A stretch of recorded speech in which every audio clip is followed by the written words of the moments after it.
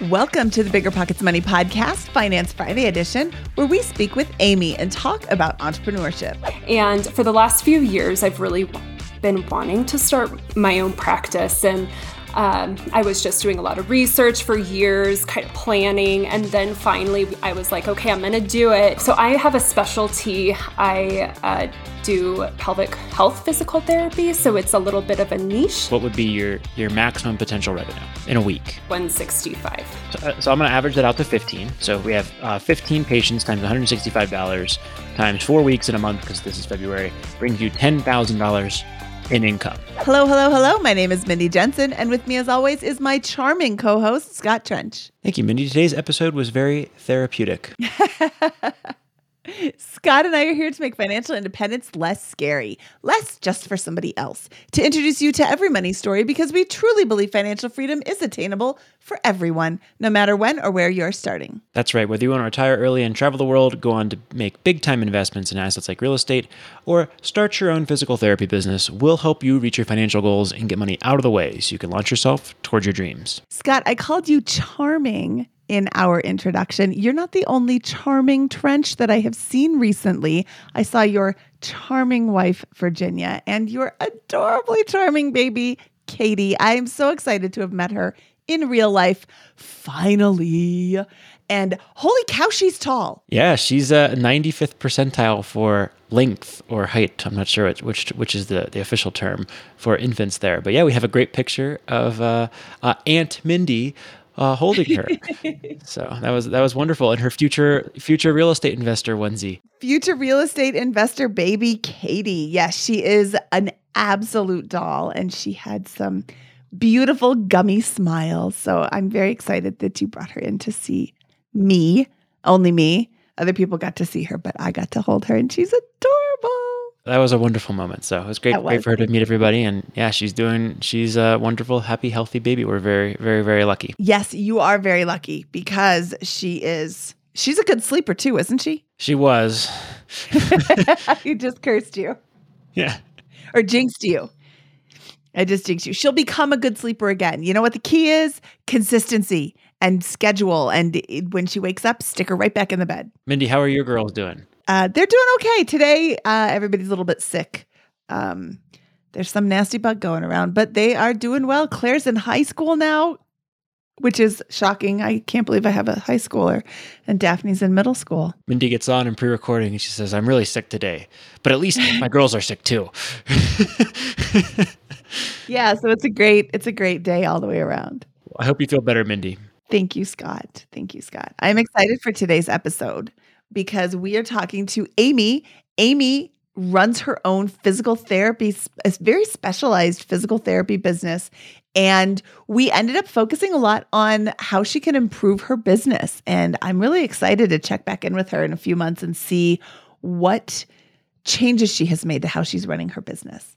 But before we bring her in, let's talk about today's money moment. We have a new segment of the show called The Money Moment, where we share a money hack, tip, or trick to help you on your financial journey. Today's money moment is, do you want to travel for cheaper? Strategize the days that you're booking. The cheapest days to travel are Tuesday, Wednesday, and Saturday, with the most expensive being Friday and Sunday, which makes sense if you think about it. You're going away on a vacation, you're going to leave on Friday and come back on Sunday. But if you can change the days that you're leaving, you could save big bucks. Do you have a money moment for us? Email us at moneymoment@biggerpockets.com. Before we bring in Amy, let's take a quick break. When it comes to financial guidance, you got to trust the source. It's why you listen to this podcast. When Mindy and I want to upgrade our wallets, we turn to NerdWallet. Scott's right. Their expert team of nerds dives into the details to help you find smarter financial products. Before NerdWallet, Mindy and I were paying for vacations in cash, missing out on miles, and not even knowing what we're leaving on the table. But now we're flying through the skies for free, thanks to our new cards with more miles and upgrades than ever. So if you want more travel rewards, hotel upgrades, or airport lounge access, no matter where you go next, let NerdWallet help you make it happen with a killer travel card. Don't wait to make smart financial decisions. Compare and find smarter credit cards, savings accounts, and more today at nerdwallet.com. NerdWallet. Finance smarter. As with all cards, credit is subject to lender approval, and terms of each credit card issuer apply. This show is sponsored by Airbnb. Did you know that I turned one of my first homes into an Airbnb? It's true. And it even helped me get the extra income I needed to launch my real estate career. So if you want to try your hand at making even more income with your property, Airbnb is the place to be. Your home might be worth more than you think. Find out how much at airbnb.com/host. The easiest way to collect rent? Rent App. Rent App is a seamless, secure, free payment tool for small rental property owners like you and me. Built by a team of fintech veterans behind Square and Cash App, Rent App uses ACH bank transfers to deposit rent directly into your account. Landlords love Rent App for its unbeatable convenience. Isn't it time you made rent collection easier? Rent App, the free and easy way to collect rent. Learn more at rent.app/landlord. That's rent.app/landlord. And we're back. Joining us today is Amy, who is married with one teenage son and recently started her own business. Things are starting off a little bit slow, but they have huge potential. But she feels like her spending is a little bit wild. So we'll be focusing on that as well. Amy, welcome to the Bigger Pockets Money podcast. I'm so excited to talk to you today. Thank you, Mindy. I'm so excited to be here. And Scott. Hi, Scott. Howdy. Let's run through your numbers really quick. Amy, I show a salary of $5,400 with additional income of approximately $1,000 a month for your husband's side hustle and $400 for your side hustle. I show debts of $9,700 of deferred student loans, but which will be around 7% when they come back to active. 2 mortgage payments instead of PMI. So that's a really smart move, by the way. We'll talk about that in a moment. $245,000 at 2.8% interest. Yay! Or 2.875 and $21,000 at 4.875. Expenses, mortgage is $1,700, utilities around $333, gasoline $286, car maintenance $25, household $200, groceries $700, phone bill $125, restaurants $150, subscriptions $80, gym $75, clothing $200, gifts $210, entertainment $45, insurances both life and car $94, spending on child activities $100, pets $120, miscellaneous $150 for a grand total of $45.94. So it looks like there's a bit of a delta between what's coming in and what is being spent, which is awesome.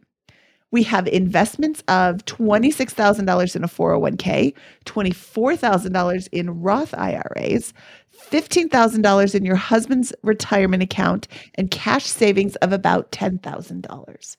So, Amy, what can we talk to you about today? What can we help you out with? Yeah. So I'm mostly, I would love to be financially independent. I don't feel like I am shooting for a really fast financial independent. I'm okay with going a little slower. One of my big things is that I started my own business so I could spend more time with my son, just especially through COVID and everything. I felt like those years flew by, and now he's 13 and I'm like, oh, I need to spend as much time with him as possible. So I would like to find a nice balance of making sure me and my family are on the right track. I want us to do well, but I also don't feel like we need to be cranking super hard to get there. And what is your business? So I'm a physical therapist, and so I started my own practice about a year ago. And you mentioned a salary of $5,400. Is that pre-tax from your husband? That is post-tax. So that is after. No, oh gosh, that implies like a $65,000 salary. Yes. So my husband actually, he makes $40,000. So he takes home, that's not pre-tax. He takes home about $2,000 a month, and then the rest is me take home. So that is after all the, insurance and all that sort of stuff with health insurance and all that. Okay. So the goal is kind of, we're fine with the slower path, but kind of figure out how to make this situation work with the physical therapy business, your husband's income, and accumulate and move towards FIRE while not busting it at a 80-hour work week. Yeah, exactly.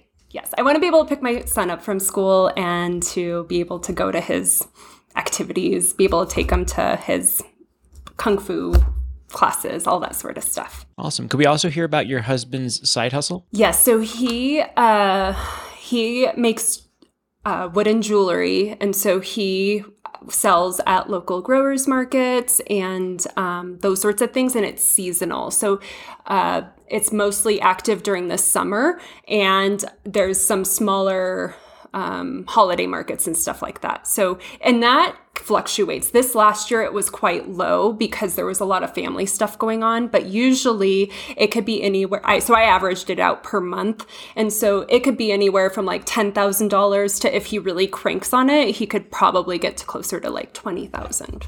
You said he sells that at local markets. Does he have an online presence? Has he started selling on Etsy, or does he do anything like that? So he has his own website, but he has a really hard time keeping up with it. But that is something he wants to do, is have like a stock of jewelry that he just kind of has a basic set and have that, being able to manage inventory and stuff like that. So he has not spent time on that more recently. Oh, and also he's supposed to be getting a $15,000 raise, hopefully in the next couple months. Okay. So when you say he has a hard time keeping up with his website, does that mean that orders are coming in too fast, or that the website hasn't been updated recently? It hasn't been updated. So every once in a while, and he also has not been marketing it. So every once in a while, he will get a couple orders, and then he'll kind of scramble like, oh, I hope I have those particular styles in stock. And then usually he makes it work, but he also isn't marketing it that much. So a lot of people don't know it exists. So that is the problem that I see with small crafters who aren't on a larger site like Etsy. Is I don't know bobsjewelry.com exists, but I know that Etsy exists. And it can be very difficult to be found on Etsy, but it's impossible to be found on Etsy if you're not on Etsy. So I think that he should explore the selling market of Etsy. And of course, it's always changing, and it used to be better and whatever.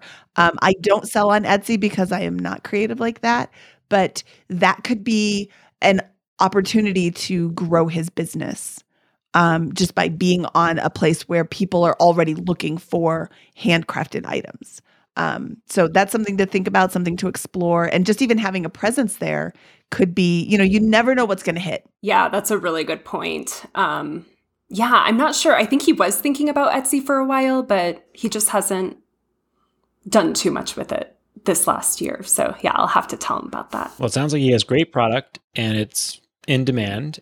And I love Mindy's suggestion of Etsy. And I think you could also consider selling it on Amazon and shipping it yourself. Yeah, that's a really good idea. Let's zoom back out for a second here. Where do you think are the areas that we should be diving into or thinking through to help you? What specific questions do you have for us? So I think raising our income is going to be a big part of this. Back whenever I had a salary position, we were much more comfortable, and I felt like we were able to put quite a bit more away in our Roth IRA and our 401k.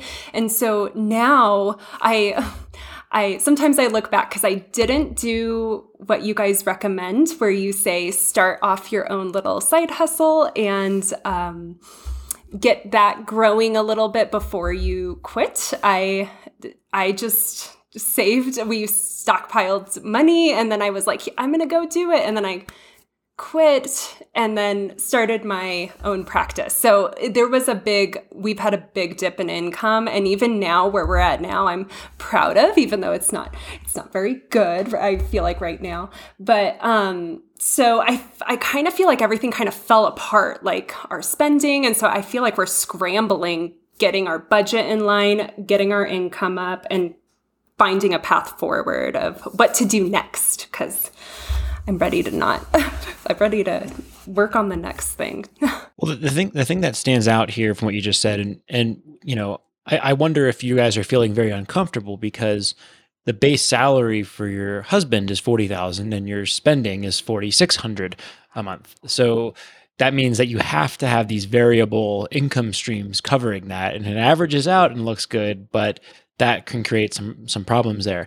And one thing that I'll note on your budget is, yes, we can go line by line and think through some items. Like maybe there's a percentage to shave off on your groceries. Maybe there's some things to do on the phone bill.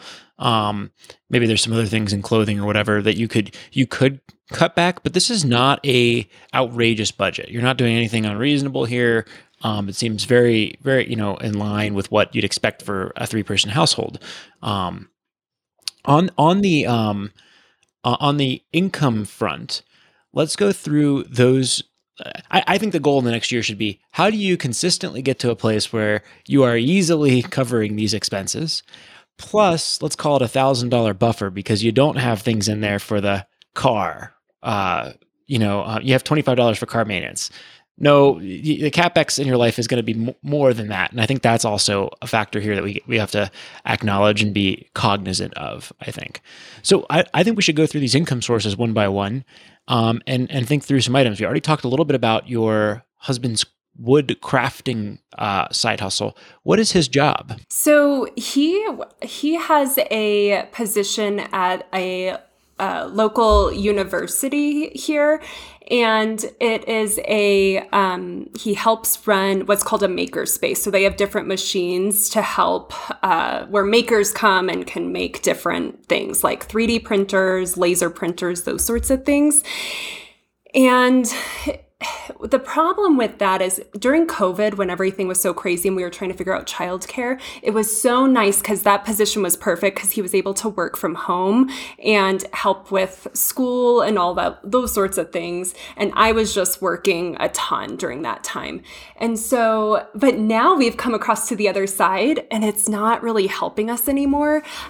His boss is moving him up to a position. None of these positions are great paying positions, even though he does love it. So that's something him and I have been talking about, is like, should you stay? Looking at different things he's interested in and maybe looking at other positions. He has been looking at other jobs, but he has a pretty great retirement with them where he he has to do mandatory 10% into this retirement account, and then they'll match 15%. And so that's pretty good. And also the flexibility is nice. But now that I have more time, I don't need him as much for helping out with the childcare. So we are in this interesting spot. But he is supposed to be, we haven't seen it yet, but he's supposed to be getting a $15,000 raise that will bring us up to around $5,500. Okay. And so you said it's a $40,000 current, $55,000 in upside if that raise comes through. And then just to help you kind of conceptualize the amount of this benefit, that is certainly a good retirement package. But that, if we say it's a 15% match and you eligible for all of it, on a $40,000 base salary, that's a $6,000 benefit. So a $6,000 raise would, in my opinion, outweigh that benefit, for example. And in the $55,000 context, you could just increase everything by like 15, 20, about, what is that? What is 55 divided by 40? It's something like that, like 30%, 40% more. I'm probably butchering that math. But you say, okay, that's instead of a $6,000 benefit, it's a $8,000 to $10,000 benefit. So that's how I'd help you quantify that. And that way you can kind of say, okay, that retirement is not going to overly weigh on any decisions for new jobs. I'm just going to factor it in and make that a part of the compensation package instead of something to, because sometimes people get locked in to those types of benefits. Yeah. Okay. And what do you think, what other opportunities do you think he'd have outside of that from an income perspective if he kind of tested the market? Yeah. So he has been, well, that's the other thing, is he would love to go to law school, which I'm like, I don't think so.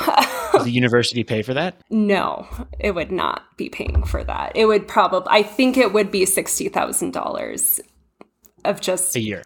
No, actually, I think it'd be 60,000 total at our local university. So that would be nice. It's not horrible. He also has been looking at other stuff. He loves fixing cars. So he has been looking at certifications at like some sort of mechanic thing, or even he was for a while looking at this technical certification for electric vehicle mechanics, something along those lines. I can't remember but he is he has a hard time picking something. So he changes his mind frequently. So, but he is open to it. I think I have to encourage him to pick something. Okay. And then let's go through your story here. Could you walk through what you were doing last year when you were working a ton, as you mentioned, and how the transition to your new practices got started? So I was working at an outpatient hospital system. It was a mixture of outpatient physical therapy and inpatient physical therapy. So it was a little bit of both. It was after COVID started, we just got super slammed. The hospital system took away some of our benefits and started pushing productivity a lot more. So we were just working a lot. And for the last few years, I've really been wanting to start my own practice. And I was just doing a lot of research for years, kind of planning. And then finally I was like, okay, I'm going to do it in March last year. So around August, I think it was August 2021, I stopped contributing to retirement and just started saving money in our savings account. And then put my notice in. I did stay on PRN, which is that little bit of money I'm getting through my PRN job at the hospital system. But I quit and then just started renting a room and seeing patients out of that room. So how are you getting clients now? So right now it's a mixture. So I'm getting clients based off of my Google My Business. So people are finding me online. And I have a specialty. I do pelvic health physical therapy. So it's a little bit of a niche. And so that is kind of nice. I'm not just doing regular ortho PT. So I'm getting quite a bit of patients from a birthing center and also from some other chiropractors, acupuncturists that I've just built connections with. Most of my people are coming for me, like Googling pelvic floor PT near me. And then I also am finally starting to get some more word of mouth people. So, people being like, oh, I went and saw Amy and she helped me after I had my baby, or after my hysterectomy, Amy helped me. And so I'm finally getting more of those, which is really good. So it's a little bit of a few different places. Is that the only thing you do? Is that super specialized, or do you do a variety of physical therapies? Yeah, so I market pelvic health. So I will see someone if they have a neck problem or a back problem. Like one of my patients, I'm seeing her dad for his shoulder. So I do accept other people, unless I feel like they would be better going to someone else. Okay. I wonder if there's an opportunity for, I'm assuming you have a website yourself as well. Yeah. I'm wondering if there's an opportunity for networking with other PTs so that they know that you're out there, so that when somebody comes to them with this issue, and also with OBs, and it kind of with OBs and birth centers and the whole birthing doulas, connecting with doulas and midwives and everybody in the birthing process. Hey, just wanted to let you know I do this. Here's do you have a brochure? Do people hand out brochures anymore? Yeah, I have brochures still. Sometimes I usually try to have my cards, my brochures with me and spread the word, Because it seems like a little bit of outreach like that could yield so much back because it's a specialized thing, I would imagine that you don't have a lot of competition.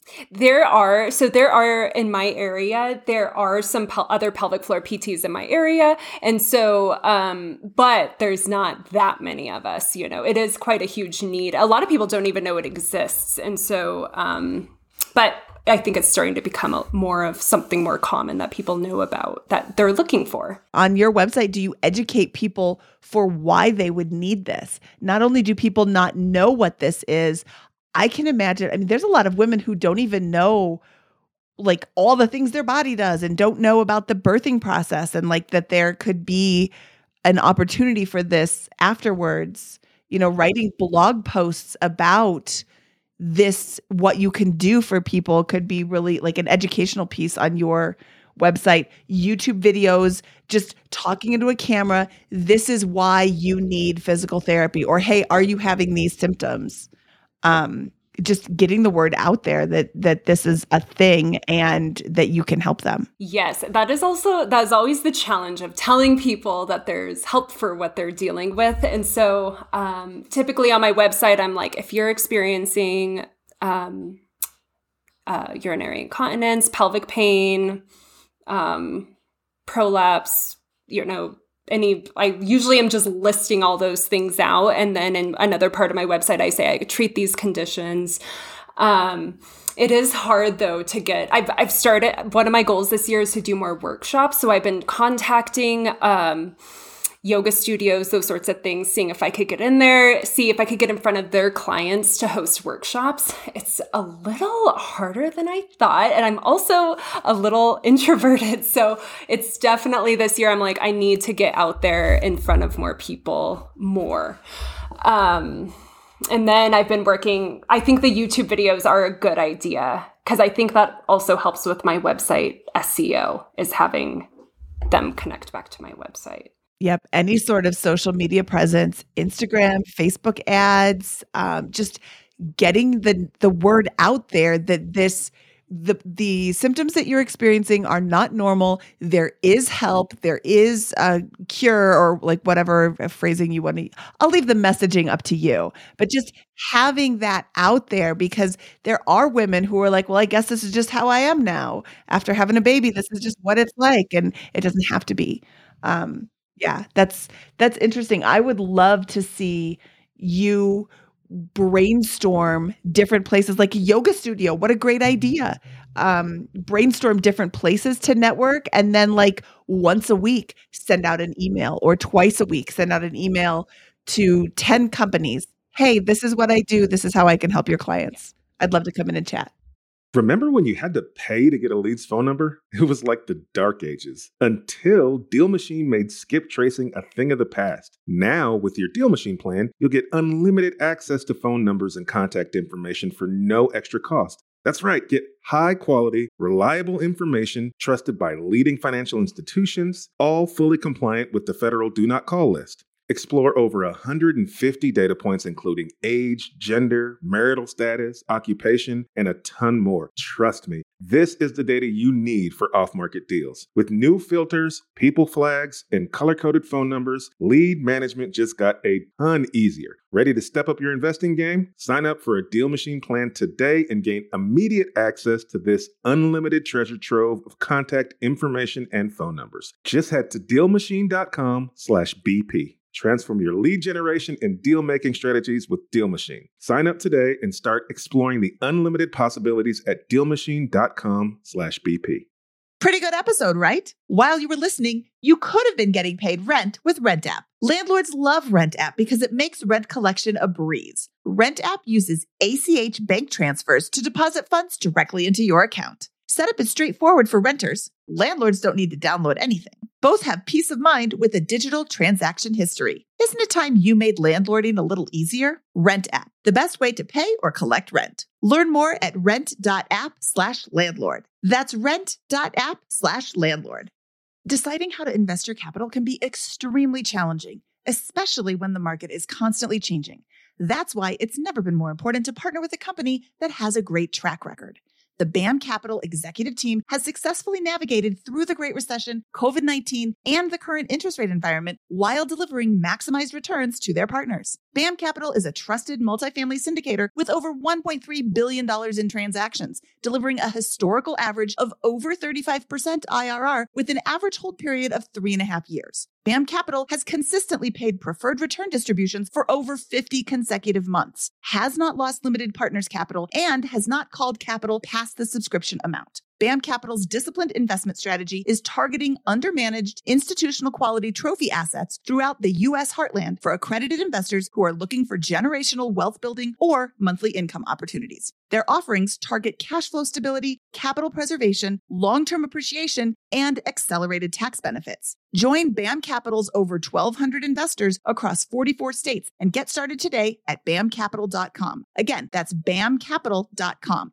Saving for a down payment, a wedding, or just looking for extra money to invest? Monarch Money turns your budgeting woes into wins. That's why the Wall Street Journal named it the best budgeting app overall. Monarch is the top-rated all-in-one personal finance app. It gives you a comprehensive view of all your accounts, investments, transactions, and more. Create custom budgets, set goals, and collaborate with your partner. And now, get an extended 30-day free trial when you go to monarchmoney.com/pockets. Monarch's simple, intuitive design makes it easy to manage your money like a pro. Add a partner or family member to your account for no extra cost, so combined finances become a breeze. Customize your budgets and notifications, set up automatic rules for transactions, and more. After trying out Monarch for myself, I understand why it's the top-rated personal finance app. And right now, get an extended 30-day free trial when you go to monarchmoney.com/pockets. That's monarchmoney.com/pockets for your extended 30-day free trial. Ooh, I like that. One thing that I do, I'm self-pay, so I don't accept insurance. So that has a lot of potential. It allows me to see a lot less people and to spend more time with them and have so part of it is telling people like why they should not use their insurance to come see me, which is tough. So I've been working on that too, is just explicitly telling them like, when you work with me, you're not working with anyone else. You're spending, that sort of thing, like the benefits of working from a not in network. Yeah. And it could be beneficial to have someone like a writer help you craft that message, because it is difficult to get over the whole, oh, well, I can't use insurance. Forget it. I'm done. Like that's a big hurdle. So here's why it's a good idea, or here's why that's beneficial to you. And having somebody who can help you craft that message could be really helpful, really powerful. Amy, how many hours, how many hours per week are you willing to work? And what is your hourly rate that you charge? Are you asking how many patients am I going to see a week, or how many hours total, not including patient care? I'm wondering how many, I'm trying to figure out the ceiling for revenue for your business. If you were to fill up every available slot, if you were to optimize your business, what would be your maximum potential revenue in a week? Yeah, so I'm willing to see around up to 20 patients a week, and I charge on average, and I mean I charge a little bit more for the evaluation, but then the follow-up visits are $165. And so you could do 20 $165 appointments per week. Mm-hmm. And your schedule would bear that, and you would be able to pull that off. And how many hours would that take you to do that? Is it 20 hours? Is it that simple? Or plus the administration overhead? Yeah. So it would probably be about 40 hours total if I was just with all the admin work and all, because I'm doing all the marketing, doing all the, I have to do documentation and admin, like calling people back, emailing people back, those sorts of things. So I'm not exactly sure if it would be 40 hours, but I'm guessing it would be about double, including all the extra admin work. Okay, great. So we could see a maximum of $3,300 per week in revenue for this business if we just do 20 times 165. And how many patients do you see on an average week? How many did you see last week, or will you see this week? Yeah, so last week I saw 16 patients, and this week I'm going to see 14 if I don't get any cancellations. Okay. So 14, so I'm going to average that out to 15. So we have 15 patients times $165 times 4 weeks in a month, because this is February, brings you $10,000 in income. Are you going to see $10,000 in income in February? No, I'm not. And my expenses I don't feel like are huge, and I have them. I wrote down some of my expenses since September because it kind of fluctuates. Like last month, I had $5,000 worth of which is the most I've ever done, but that's because I had to pay sales tax for the last 2 quarters because I got behind. And then, but this month I'm going to have $2,700 in expenses. Okay, so I can say that I could say that we're bringing in $5,000 a month right now. Yeah. In revenue, and your business it's not like you're not getting. So when your husband brings in $2,000 a month, and he brings 40 grand a year, and you're bringing in close to 60 grand a year on top of that, likely in a kind of a normalized state. So we're actually in a pretty good spot here with that. Let me ask you this: if you were to take care of administration, if I could wipe that problem out for you, how many patients would you be willing to see in a week? Oh, I'd probably be able to see like 25. Okay. Around, I don't know if I'd necessarily want to see more than 25 or 27. Definitely no more than 30, but it would be much easier. Okay. So I love the things on marketing. We do want to fill this up to 20 patients a week, and there should be some of that. But you are not far away from being full on your plate here. And so I think that this is how I think about every like solopreneur service business is volume times rate. How do I fill up on my volume? What's a competitive rate? And then how do I make sure that essentially every moment that I'm working is spent on the actual revenue driving activity of seeing a patient, and there is zero, because your time is worth $165 an hour. An administrative assistant's job is $15 to $20 an hour. You wanted to spend more time with your son. I see an opportunity there. Can your son book the appointments for those things? Can you pay him $15, $20 an hour to help you with all of that stuff? Maybe he can't do marketing. That sounds like a very difficult challenge for a 13-year-old boy to handle in your business. But perhaps he could set the appointments and do those types of things and get you closer to that 25 patient per week. That might be it. The only thing is, I think you would have a hard time booking new patients, trying to talk to them about leaking and, having fair enough constipation. Yeah, that's where I was going to come in at. I don't think that that's necessarily the best use of his time, but I bet there's other opportunities for him to help out. I agree. Now, I think I was very stupid. Sorry. No, it's fine. Now, what about your husband? I can see a lot of women being very embarrassed. Yeah, and that's another thing is we even thought about like maybe my husband can step in and like try to help out with some of this admin stuff more. And maybe that would be worth more than him if he can still keep his current job and, find ways to help me out. Maybe he would be able to, it would make sense. We could make that work. But I have thought, like, I don't know if I do work mostly with women, but I'm not sure if they would be okay with talking. My husband's very approachable and very nice, so maybe it would work out, but I thought they might. I'm going to say that you're biased because he's your husband. And if I was your client and I called up or a potential client and a man answered the phone, I may not continue calling or continue talking to him. I may say, wrong number, or just hang up. In your field, like I don't go to a male gynecologist, no uterus, no opinion. I just go to women. So I can see, sorry, Scott, I would want you to have a female receptionist to do the bookings. I think I completely agree with that in this business. That doesn't mean that there's other jobs that they can't do. And I completely agree with what Scott's saying.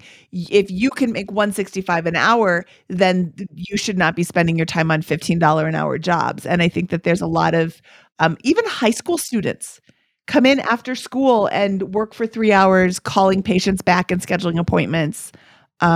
Work from home and call people back. There can be a lot of opportunity to do, things like that where you're spending a lot less money. Even though it's money going out, you're now able to do more $165 an hour jobs. Right now, I do have one of my friend's daughters who is a senior in high school, and she is doing my laundry for me. So that's been really nice to not be taking 5 bags of laundry home every 2 days. So that's been really nice. So, and I have been thinking about maybe using her. So maybe I could talk to her about it. She's kind of like Gen Z, scared to talk on the phone type of a person, but I might be able to train her. I don't know. We'll see. We could role play. Yeah. And this might be a great opportunity for a retiree or something like that as well, who wants to make some side income in that.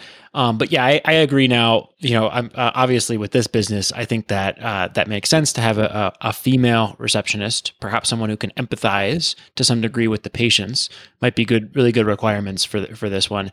But yeah, I think you should sit down and say, what is the amount of, how long is a session in your business? I have 1 hour sessions and 2 hour sessions. Mostly people coming from out of town. They might have a 2 hour session. I would potentially suggest, and I've seen a lot of physical therapists because I gotten injured in rugby so many times with this, but I would potentially suggest a 50-minute time slot, which I think is very probably consistent with what you see with a lot of folks. That will give you 10-minute times between sessions, or 55 minutes. And I think it would be kind of a game of Tetris from scheduling. How do you optimize? You should be like, by the end of this year, I'm going to be working 25 hours a week or 30 hours a week, and it's going to be, or 35 or whatever it is. And 90% of that is going to be seeing patients. Boom, boom, boom, boom, boom, boom, boom. I'm going to set up, I'm going to be going in between, I'm going to wash my hands, take a sip of water, have my 20-minute lunch break, and I'm going to crank this thing out while my son is at school, for example. And that is going to fill up my entire day, and I'm going to optimize for that.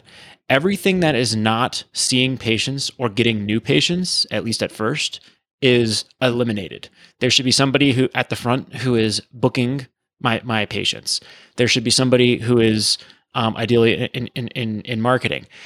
If one idea as well is, again, this is the chiropractor that I go to, so I don't know if it's sort of similar, but they have like 3 chiropractors in their practice. They all own the practice, and that allows them to share marketing and overhead costs with that kind of stuff. So maybe you said you have competition. Maybe those other folks are also struggling with that, but together you could essentially book up your entire schedules, because it's really just the amount of hours you're working times the rate and maximizing it. And if you just share the overhead, you could even get an office or something like that, to do something like that with two or three partners. Okay. How are those for ideas? Yeah, I think that's I love that goal. Just saying by the end of this year, I will be working 25 hours just seeing patients. That sounds amazing. I hate all the admin stuff. One thing I was considering is eventually, once I am full, is hiring like another PT. So I don't know how that would go,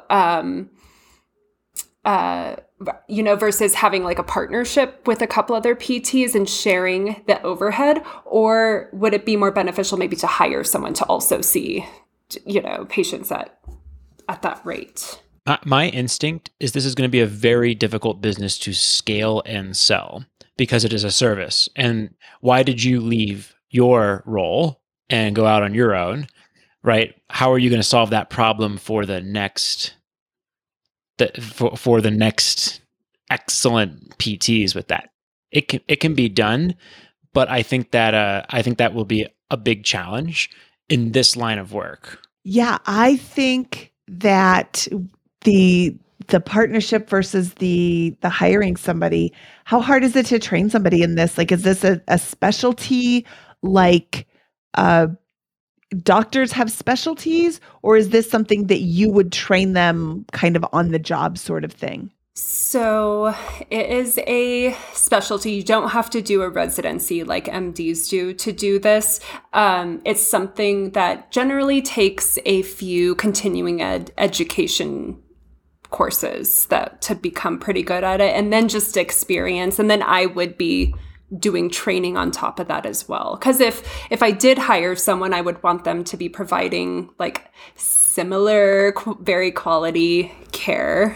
So it would be there would be a lot of training involved. With something like this that is so personal and so specialized, I would almost want to hire to partner. Like you hire me to come in and work and you discover, wow, Mindy does not have the same bedside manner, and all of the people that are coming here and see her don't come back. She's not a good fit. Or Mindy is amazing. She's the exact same person that I am. She is such a perfect fit. I want to approach her for a partnership. But I would start with hiring because it's easier to fire an employee than to separate a partnership. I would even consider a sharing of the office space rather than a partnership with other people that are in the similar field, just to kind of gather up everybody in one location. And then if you aren't available, but Barb is, you can say, oh, I'm not available right now, but Barb has an opportunity to see you today because you need to get in or whatever. As opposed to an actual partnership, because maybe Barb has a very different bedside manner that, works great for her clients, but not yours. Partnerships are, I think you should be very slow to enter partnerships. Yeah, that makes sense. But I mean, this is all like homework and things to think about. And, what does an ideal partnership look like to you? And what does an ideal employee look like to you? And really think about this, because I don't think right now is the time for you to jump into a partnership, but maybe by the end of the year. So start thinking about what you would want out of this. I see a lot of people, especially in the BiggerPockets forums, which is, not related at all to this, but they talk about their partnerships and they're like, hey, I have this terrible partnership. And you read a little bit more and you're like, well, because you jumped in with both feet and you met this guy at a bar yesterday and you went into a partnership with this person and you didn't know anything about them. So I think it's like your business partner should be absolutely like your relationship partner. You don't get married after meeting somebody for 5 minutes. You shouldn't be in a partnership with somebody after meeting them for 5 minutes. But just think, what do you want in a partner? And, go from there. Yeah, that makes a lot of sense. And I think if you want to go the business route, it's not impossible. I don't want it to completely turn you off to the idea. It's just you would need to solve the problem. What would I join right now? If someone offered this to me, what would solve my problems, and why would I stay with them for 5-10 years? Because you're going to want to make money off of your physical therapists, right? And so that is how you're going to have to take that out of their margin. Therefore, you have to make it. If you can create a system that keeps them fully booked all day long, their overhead's there, and they're able to make 80-90% of what they charge with that, okay, or some high enough percentage where that's worthwhile. They don't have to worry about anything other than just like treating patients and having them come back and like them. Maybe you can get there, and that has been done and could be repeated by you. But I think that'll be, you have to solve that for yourself first, and then if you can solve it for yourself, maybe you can solve it for the next person and then begin scaling there. But I think you have I think it's about, if you can get the patients and you can have somebody else handle the admin, so you're just treating folks. If you can get there by the end of this year, you're going to be bringing home $150,000, $160,000 a year. That's a tall order. That's a great project for this year, and you're not that far away from it. That's less than doubling your current patient load, and I think it's very achievable if you make the right connections and do the right marketing. One last thing on my spiel here, I kind of wonder if social media is going to be an effective marketing tool in this context. It might be helpful to have a social media and a website that looks professional so folks can check it out. But your clients are going to be regional, and they're going to be having a very specific set of issues that they're dealing with that are likely going to come from referrals, I think, from the local hospital or friends and family or a network that's going to come in there. So I wonder if from a marketing perspective, those would be the places to try. How do I become friendly with the nurses? Because those are the ones, that you spend all the time with. That can maybe help me with that. Is there a referral fee I can pay? Is there, can I just be nice and have relationships? What are the ways I can tap into the right networks that will give me a flow of clients instead of maybe, whatever. So yeah, Caitlin, our producer, gets $100 every time she refers someone to her dentist. Is that something that can happen with your patients? Yeah. Yeah, and I do have an OB-GYN who knows me from my old hospital system job, and she does send me a quite a bit of referrals. The only problem is that a lot of times I find those referrals are wanting to be a network with their insurance. So I've been trying to get a little bit more in with other practitioners in town who work with people that I want to work with who have a similar business model to me. So that's something I've been trying to do. I mean, the state I live in is not a super wealthy state. It's quite a poor state, actually. So it's like, I know it can be done, but it's just not, it's not like one of the bigger cities that people are used to having a little bit more money and paying out of pocket for stuff like that. That's another vote for a partnership, right? If you have a partnership, then whatever costs are associated with dealing with the insurance company, from an admin perspective, can be shared by one person at the front desk who can take the calls, and then when they're not coming in, handle all of the issues that go along with taking insured clients. So, has this been helpful? Yeah, it really has. I do have one more question, and this is, this happened just 2 weeks ago. That was before. So we had to unfortunately take out a car loan because my husband was in a minor car accident that his car is away. So now he used that excuse to get a old Toyota Tacoma. So now we have a $13,000 car loan, which I'm really bummed about because we've been pretty much debt-free besides these student loans for a long time. And so I think it's about $350 a month. So I don't know. Should we be really just paying that off as soon as possible? What's the interest rate on that? It is $13,000 at 6%. 6% is that squidgy area where Scott is unsure. Do you like having debt, or do you hate having debt, or are you not so upset about it? It sounds like you don't really love having debt, and if you have extra money to throw at it, maybe you do that, or maybe you put it into a bank account and have it there to pay down, but also it's available if you need it. Well, yeah, and that's the other thing, because our emergency fund is about $10,000 right now, and I've been trying to build that up as we're finally, I think, more cash positive these last couple of months. So I like that idea, is putting it in a bank account. I mean, because bank accounts are paying like 4.5% now. So you're still paying more on the loan than you are earning on the bank account, but you have the ability to access that money if you need to. If the debt keeps you up at night, then pay it off. Okay. Yeah, I think there's no right answer. You're in no man's land where it's high enough where it's like, that is kind of unfortunate. 6% is tough, at least especially in the context of what we're used to seeing for the last 10 years. But it's not so high that you couldn't beat it if you wanted to invest, for example, in even like long-term index funds. They might, who knows what they're going to do for the next couple of years, but historically you can often get 7-10% returns in there. Yeah, I think it's, as my mom used to say, 6 of one, half a dozen of the other. Okay. Well, Amy, I think we gave you a lot of things to think about. I would love for you to reach back out and check back in with us. Yeah, definitely. Thank you guys so much. Hopefully I'll be 25 patients. I know it doesn't seem like that much, but it just seems like an insane amount to me, even though it's not actually that much. So it's a fantastic living if you can max that out and set up the systems, and you'll like it more, I bet, if you're just doing what you're wonderful at. Yeah. Yeah. And one last thing, you don't have to go from doing everything yourself to only doing patient clients or seeing patients.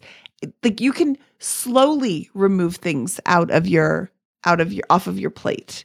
As you get busier, take things away and find a really great receptionist, pay that receptionist well so you don't have to constantly be training them.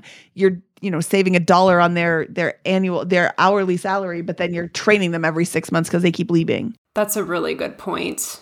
Here, I'm going to change something. I would definitely experiment with a administrative assistant, a receptionist who can help you with this before paying off your car loan. That is likely to be a way better return for your business if you're able. You don't have to hire them full time because you don't need them full time yet. But if you can get a part-time person to come in a few days a week when you're booking all your appointments and stack them, if you can just get to Mondays are totally full for the hours that you want to work with clients back to back, and you can do that by the end of the quarter, that would be absolutely fantastic. It might, and then you can fill out Tuesday, then you fill out Wednesday, and then you can hire this person those whole days. When that gets going, they can start taking on all of that stuff because they're going to have time. That would be a much better investment, I think, than paying off the car loan early. Yes, I agree completely. Yeah, definitely. I like that a lot because I feel like there'll be a lot more benefit. Yeah, it's just kind of scary. I don't know why it kind of freaks me out a little bit to hire someone. Baby steps. Yeah, baby steps. Make it a contract at first. And get really clear on what you want them to do from a duty standpoint. See how it goes for a couple of days, or maybe a month or two, and then make it a part-time employee or full-time employment deal. Yeah. But that would be how I'd start, and it's low risk there. If it doesn't work out, you just don't renew the contract. And so I could do a contract for like 4 weeks. Sure, you could do a contract that's hourly. Oh, okay. Hey, I'm gonna pay you $30 an hour, and you might pay a little bit more than you would like a full-time rate. But you could pay, for example, $30 an hour for 1 8-hour day. That's $240. That's 2 patients. So see how that goes, and then try it on and figure out if you want to keep doing that. Okay, great. Yeah, and I like the way Scott just framed that. That's 8 hours of work for one person and 2 patients for you. Yeah. So start looking at it in how many patients am I going to have to see in order to cover this cost? Oh, 1 more patient, and now I have 4 hours of work, and all of my documentation is done for today, or all of my billing is done for this week, or all of my booking is done for this week. Yeah, that sounds great. That's a really good idea. And then, because sometimes I don't call people back fast enough because I've been in with patients all day, and then they said, "Oh, I booked somewhere else," or so I feel like it might even get my schedule more full because I'm not waiting. People aren't waiting as long to hear back from me. Yeah, exactly. If you try booking with like the folks that have been in business for a long time in your area, that would also be really good customer research, and say, I want you to answer the phone exactly like this. I want you to do, or go, if you want to even look at another city because you don't want to, you feel like they know you, just call them up and say, hey, I'm trying to book here. How does that work? I bet you that you'll find somebody that has a really good system set up, a calendar software, a receptionist who's going to pick up the phone on the first ring, or if not, has a really friendly voice, especially during business hours. I'll put you on, and that will be a really good, easy way to learn. And you can write your 1 or 2 page contract and job description in a way that is more prescriptive. That'll be the hard part for you, is learning how to describe exactly what you want and enforce that with a contract hire, and then ultimately a part-time or full-time employee. Yeah, definitely. I think I will have to come up with some sort of script, like very, because it's not easy to get people to book. All the work you're putting in up front is going to make their job easier. They're going to be less frustrated. And when you're not frustrated at your job, you're not thinking of quitting. Yeah. Okay, perfect. Well, Amy, thank you so much for your time. This was a lot of fun, and I'm serious. I want to check back in with you in like 6 months and see what has happened. Yes, I definitely will. Thank you so much, Mindy and Scott. Thank you, Amy, and we'll talk to you soon. Yes, I'll talk to you soon. Bye. All right, that was Amy. Scott, I think you had some really great advice for her. I think that entrepreneurs are either too quick to hire or too slow to hire. And I think she's in a really great position right now where she can start to think about hiring. And I think we had a lot of great advice for her on what to look out for and, gave her some homework to consider. Yeah, I thought you had really good advice as well, Mindy. I think this was a good discussion here. And the term I would love folks to take away from the discussion, the tool that I used to kind of talk through some of those points is called unit economics, right? So a patient charges $165. There's a cost associated with that. Some of it's administrative. Some of it's the specialized care that only Amy can give. Some of it's the rent that she's paying either for her house or the office space that she's leasing, all that kind of stuff. What are the unit economics there, and how do you maximize them? Some of those are fixed, like rent, right? That you have to pay every month, and you spread it across. The more patients you see, the lower it is per unit. And some of them are variable, like her time with that. And the key to a services-based business is to maximize the volume and minimize the overhead and spend as much of your time as possible on patient care. Yep, absolutely. I think that sometimes, that's the whole point of the Finance Friday, is to give our guests a different way to look at things. And I think that I think you opened her eyes with that. And now she's going to be thinking about, how many hours is this going to take off my plate? So now I can see more clients. And there are hundreds of people in her local market, I guarantee you, that would be absolutely thrilled and delighted to have a $30, $25, $20, $250 an hour job that was in an environment like that that's helping people achieve good outcomes. And I'm sure she would be thrilled to have a much greater income only doing the thing that she loves doing and is trained to do. Yep, absolutely. When you first start out, you have to do it all yourself, but you can quickly shed responsibilities, those $10 an hour jobs, $15 an hour jobs, so you can focus on the high dollar jobs. All right, Scott, should we get out of here? Let's do it. That wraps up this episode of the Bigger Pockets Money Podcast. He is Scott Trench, and I am Mindy Jensen saying chop, chop, lollipop. If you enjoyed today's episode, please give us a 5-star review on Spotify or Apple. And if you're looking for even more money content, feel free to visit our YouTube channel at youtube.com/biggerpocketsmoney. Bigger Pockets Money was created by Mindy Jensen and Scott Trench. Produced by Kaylin Bennett. Editing by Exodus Media. Copywriting by Nate Weintraub. Lastly, a big thank you to the Bigger Pockets team for making this show possible.